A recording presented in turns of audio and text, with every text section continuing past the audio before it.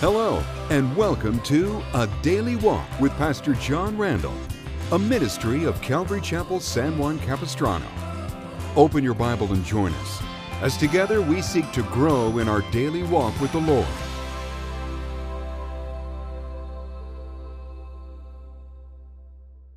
In the first 11 chapters of the book of Romans, it is filled with instruction and biblical doctrine. But as you move into the 12th chapter, we are now exhorted to practically apply all it is that we have learned. It's one thing to have knowledge intellectually, but it's something different to actually apply what it is that you've learned practically. In light of all that God's done for us, in view of all that he has provided through the death and resurrection of Jesus Christ, Paul now says, this is how you're supposed to live. This is what it looks like to be a Christian. This is what it means to be part of the church. First of all, it's a life of adoration, wherein I present all that I am as a living sacrifice of worship to the one who purchased me with his own blood when he died for me on the cross. Jesus gave his life for me, and now I offer my life back to him. It's my reasonable service. It's a response to all that he's done. It's not only a life of adoration, but also it is a life of transformation. As I offer myself to the Lord for his will and his purposes, I'm no longer conformed to the pattern of this fallen world, but instead I'm being transformed. My mindset, my mentality is being aligned with God's word and God's will instead of my own. And as I yield to the Lord, what follows is his will actually being accomplished in and through my life for his glory. Jesus said that he had come to give life and that more abundantly. And the abundant life in Christ is discovered as I surrender all that I am to him. And the surrendering of all that I am to the Lord opens up new opportunities for me to serve the Lord. I come to this realization, folks, that I'm a part of something that's much bigger than just myself. I'm part of the church. I'm part of a local group of believers in my community, but I'm also a part of the church that reaches around the world globally.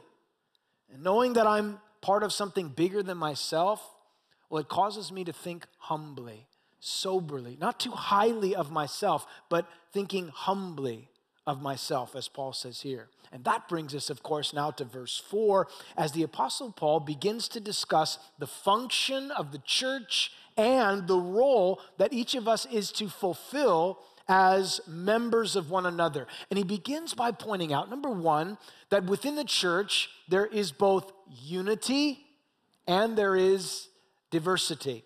Notice what it says in verse 4. For as we have many members in one body, but all the members don't have the same function. So we being many are one body in Christ and individually members of one another. When we think of the church, we oftentimes think of it in terms of the building or the location. I attend such and such church located at this particular place. But in reality, the church, it's not the building. It's the believers within the building. You're the church. It's you. It's me. Over the years, people have commented to me as they've driven past our church, your church is so beautiful. And they're speaking of the architecture. It's such a beautiful building. And I will respond immediately by saying, you should see the people. That's where the beauty is, the body of Christ, the believers that are in that fellowship. We are the church. And folks, the purpose of the church is to glorify God. And the function of the church is to make disciples. It's to be a light in a dark world. We are ambassadors for Christ. We are citizens of heaven, the Bible says, and we're just simply passing through this temporary place. The scriptures refer to the church as a family, also as a flock, as the bride of Christ, as God's people, as saints. But one of the words that the Apostle Paul was fond of using for the church was when he compared the church to a physical body. You think about it, the Bible says concerning these bodies that we are fearfully and wonderfully made, that we are created in the image of God. Think about what goes on in a physical body on any given day. It's estimated that your heart beats 103,689 times in a 24-hour period. Your blood, estimated, travels 168 million miles, pumping approximately 4 ounces of blood with every heartbeat. You breathe somewhere around 23,040 times. You inhale 438 cubic feet of air. You move 750 muscles. You probably didn't know you had that many. I didn't. And then all these brain cells, some of us have less than others, but nonetheless, there's a lot of activity that's going on inside of this physical body. So many diverse parts and functions all working together in unison. And listen, in the same way that the physical body has many members, the church has many members. And in the same way, the physical body has different parts of it that carry out different functions. So in the church, the different members of the body carry out different functions. There is unity in this physical body, but also there's diversity. And in the church, as a body, there is supposed to be unity, but there is also diversity. In writing to the church in Corinth, Paul used the same illustration of the church being a body, and he raised some important questions about the church as a body. Listen to what he said in 1 Corinthians 12. He said, "For in fact, the body is not one member, but it's many. If the foot should say, 'Well, because I'm not the hand, I am not of the body,' is it therefore not of the body? And if the ear should say, 'Well, because I'm not an eye, I'm not part of the body,' is it therefore not of the body? If the whole body were an eye, where would the hearing be? If the whole were hearing, where would be the smelling?" Paul is emphasizing here the importance of unity within the body. One part of the body can't say to the other part of the body, "I don't need you. I'm fine without you." We need each other. It's valuable. We're valuable to one another. Every part is important to the overall function of the body. And then in verse 18, he goes on to say, "But now God has set the members, each one of them, in the body just as he pleased. And if they were all one member, well, where would the body be?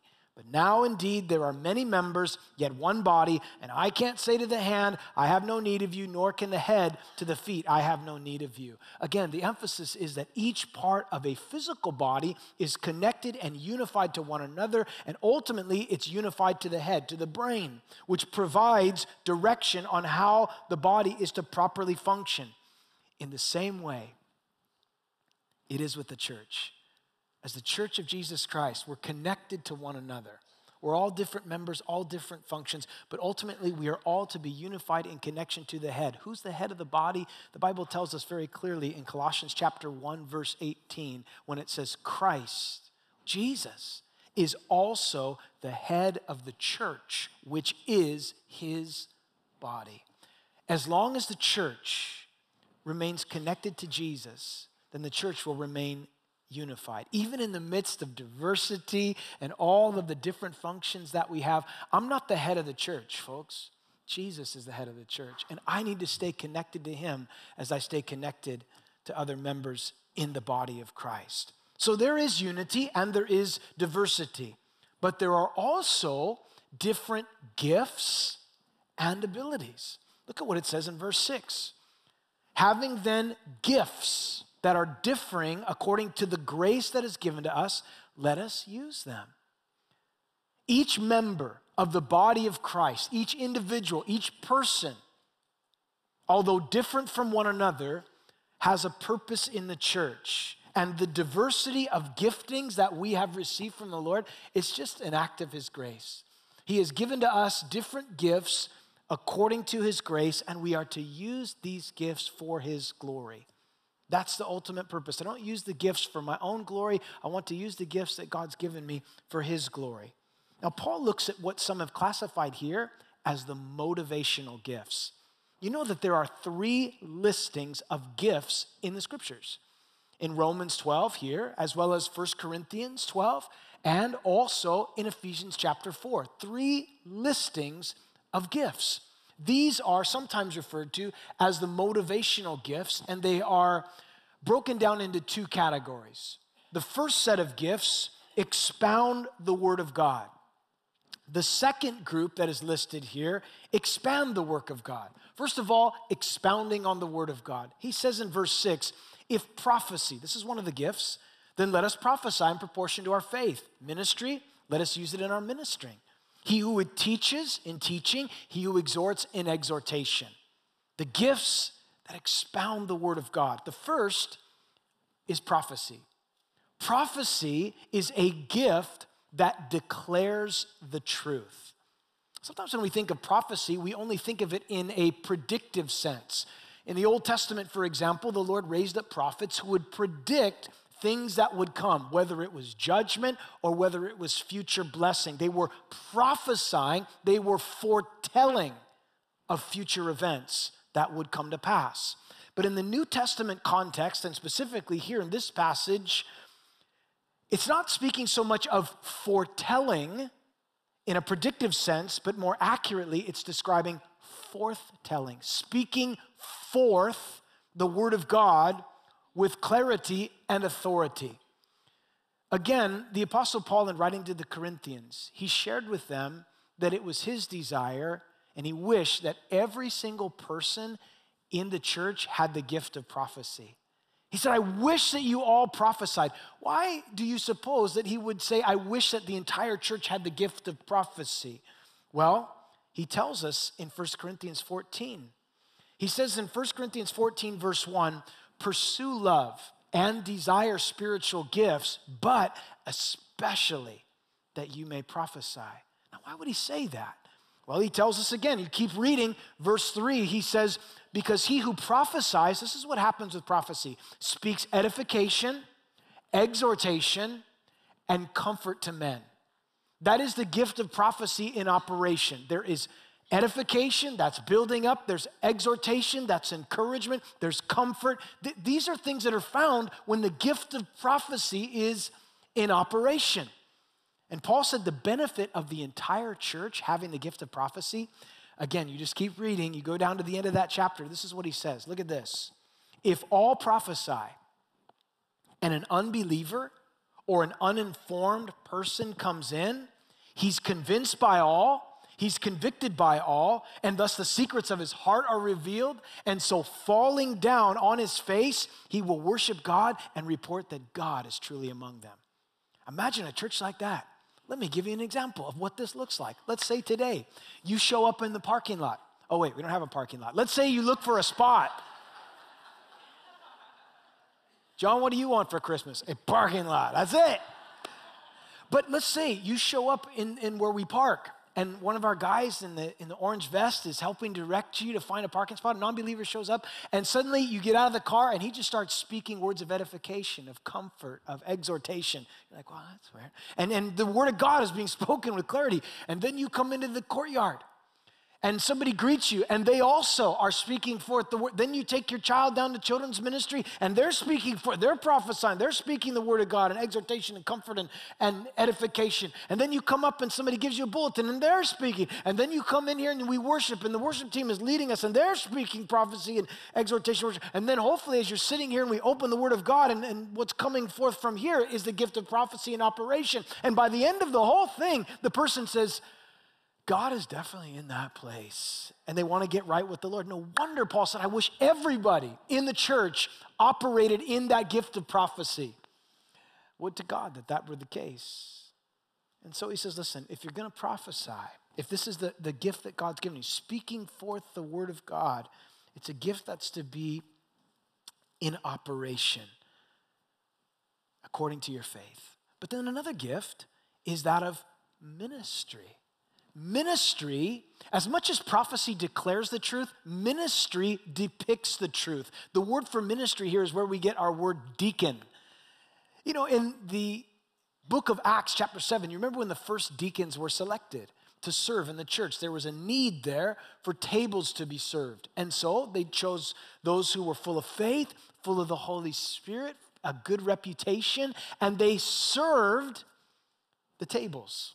These deacons, it's the same word. It's a word for ministry. It means serving. It's active. And those people that just have the gift of ministry, they just jump in and serve, and you see the truth displayed or depicted by the way that they serve. You don't have to tell them, you don't have to beg them, you don't have to promise donuts if they come, there's no motivational things to get them to minister. They simply do it because it's a gift and they have a heart for it, and it's a blessing when you're around those people in the body of Christ. Ministry, by the way, that's what ministry is. Sometimes people want to glorify ministry, but ministry is serving. It's serving. Jesus had to point this out to his disciples more than once as they were debating which of them would be the greatest. And Jesus sat down with his disciples in Mark chapter 9, and it says that he called the 12 over to him, and he said, "Whoever wants to be first must take the last place and be the servant of everyone else." That's so backwards in our thinking today. In the natural, in the worldly sense, if I'm going to be first, I'm going to be first, and I'm going to cut in front of you and your whole family. I don't care. I'm going to get to the front. Last? No, that's for losers. I'm going to be in the front. I'm going to be a winner. And so we step on everybody, and we don't serve someone. People serve me. That's not how I operate. But Jesus said, in my kingdom, it's completely different. If you want to be first, you go last. If you want to be great, you serve. And of course, Jesus was the greatest example of that, modeled that in his life as well as in his death. Are you a servant? Someone said, you'll know you're a servant by the way you act when you're treated like one. Are you a servant? Do you minister on behalf of the Lord? But then there is the gift of teaching, and teaching defines the truth. He who teaches, let him teach. You remember James declared, let not many of you become teachers, knowing that you will receive a stricter judgment from the Lord. But there is a need for teaching where you're able to explain things in such a way that people can understand them and what it is you're saying. Hopefully they grasp it and they can apply it. Teaching's a little bit different than prophecy because teaching instructs the mind. And prophecy stirs the heart and the will. Although they're closely connected, that one of the main roles of the pastor is to be teaching the word of God. I think pastor, teacher, they go together. It's important. Jesus told Peter to feed the flock, to tend the flock, to care for it. And with that, the primary role of the pastor is to teach people God's word. You have to operate in that gift of teaching. The message of Jesus has to be explained as well as proclaimed. You think about the ministry of Jesus. It says that he went everywhere preaching and teaching. Because you can instruct people on what to do and how to do it, but they also have to be exhorted and encouraged to carry it out. Preaching and teaching, I think, goes well together. And the teaching ministry is not just for the pastor, it's children's ministry, women's ministry. I mean, there's all different ways in which God gives that gift of teaching. But it's important in the body of Christ. You remember Paul told Timothy in 2 Timothy chapter 2 that he was to find faithful men who he could instruct so that they could teach others. In the Great Commission, Jesus said to go out and teach people how to be disciples. And so there's the need for teaching. But then there's another gift, exhortation. Exhortation develops the truth. He who exhorts in exhortation, the idea is one who comes alongside of another person and encourages them, helps them develop the truth, to strengthen the hands of those who hang down. It's the gift of exhortation is not pounding somebody into the pavement. It's helping them up off the pavement and helping them to walk once again. It's the gift of exhortation. And some people, they just operate. You can just see it. They have the gift of exhortation. When they say something, it's like, man, I'm motivated to go do something because they have that gift of exhortation. It's encouraging. And boy, I don't think we have a shortage of people that need to be encouraged today. And we encourage people with the gift of exhortation. We come alongside of them and we bear one another's burdens and so fulfill the law of Christ. And we help people along with the gift of exhortation. It's so important in the body of Christ. I think of when Paul exhorted Timothy to stir up the gift of God that was within him. So these are the gifts that expound the Word of God. But then there are another list of giftings here in the motivational gifts that help expand the work of the Lord. 3 gifts that Paul mentions here have to do with furthering the gospel. First of all, he says in verse 8, he who gives, notice this, he who gives with liberality. It's a word that means simplicity. Giving helps extend and expand the work of God. And it's to be done in such a way that it doesn't draw attention to the individual, but it draws attention to the Lord. You remember Jesus in the Sermon on the Mount, he was exhorting his disciples as to how they were to carry out their charitable deeds, their giving. Don't let your right hand know what your left hand is doing. He talked about not sounding a trumpet or making a big display of it. What are you doing? Just giving. Nothing. Just giving to the Lord. Oh, wow, that's amazing. Jesus looks more at how a person gives, even beyond what they give, the heart behind it, the sacrifice within it, giving financially. The Bible does say that God loves a cheerful giver. The word is hilarious.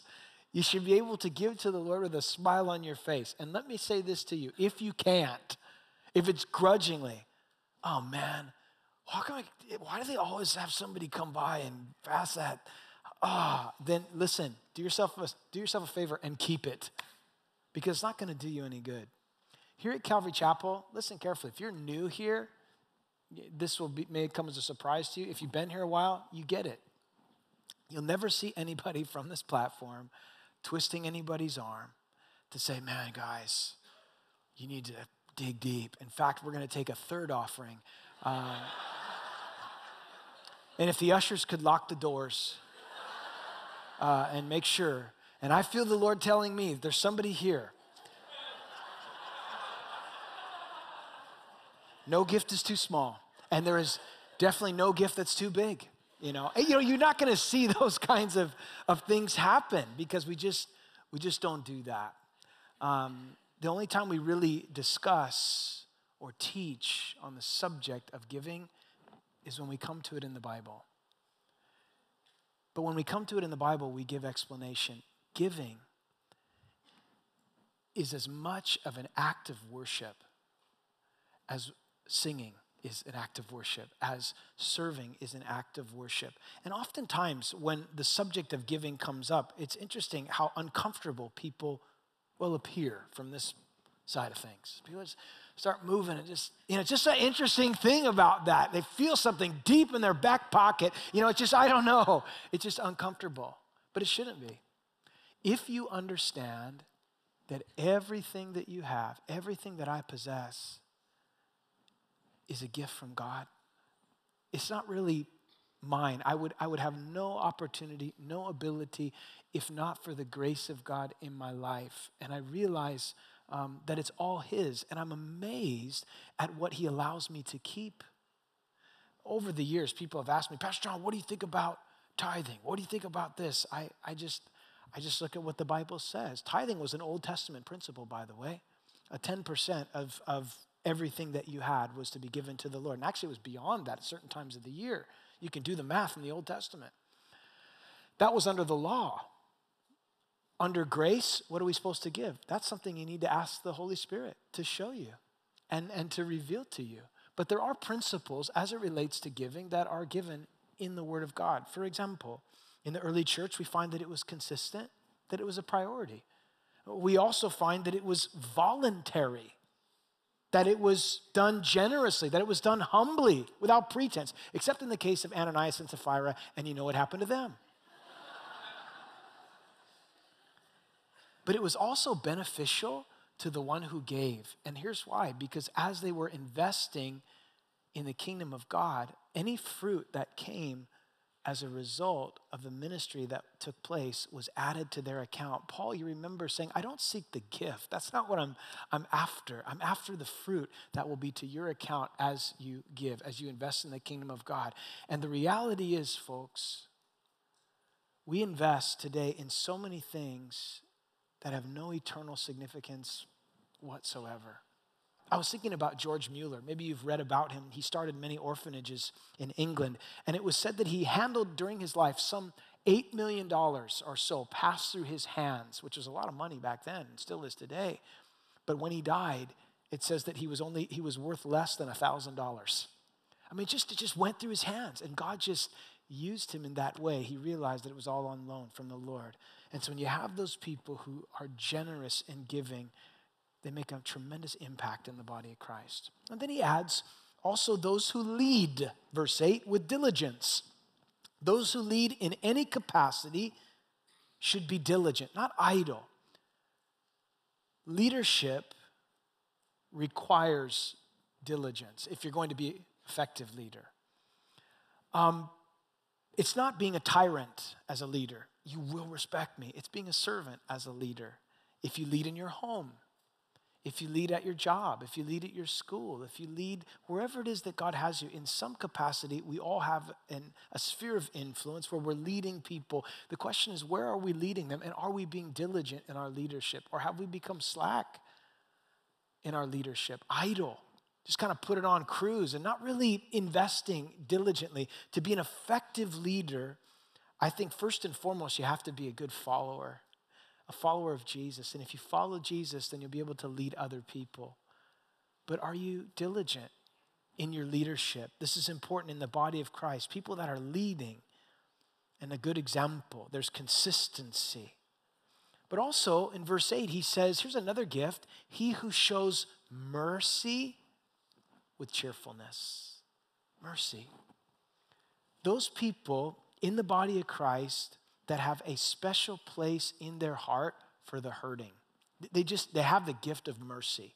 You might look at a situation and go, I don't want to touch that. And they're like, how can I minister to that need? They're just so merciful. They just have a gift of mercy. Thanks for joining us today for A Daily Walk with Pastor John Randall. You'll find us online at adailywalk.org. That's a good place for resources to help you grow in your daily walk. If you'd like prayer or have questions or comments you'd like to share with us, our email is adailywalk@gmail.com. You can also reach us by phone at 877-242-0828. That's 877-242-0828.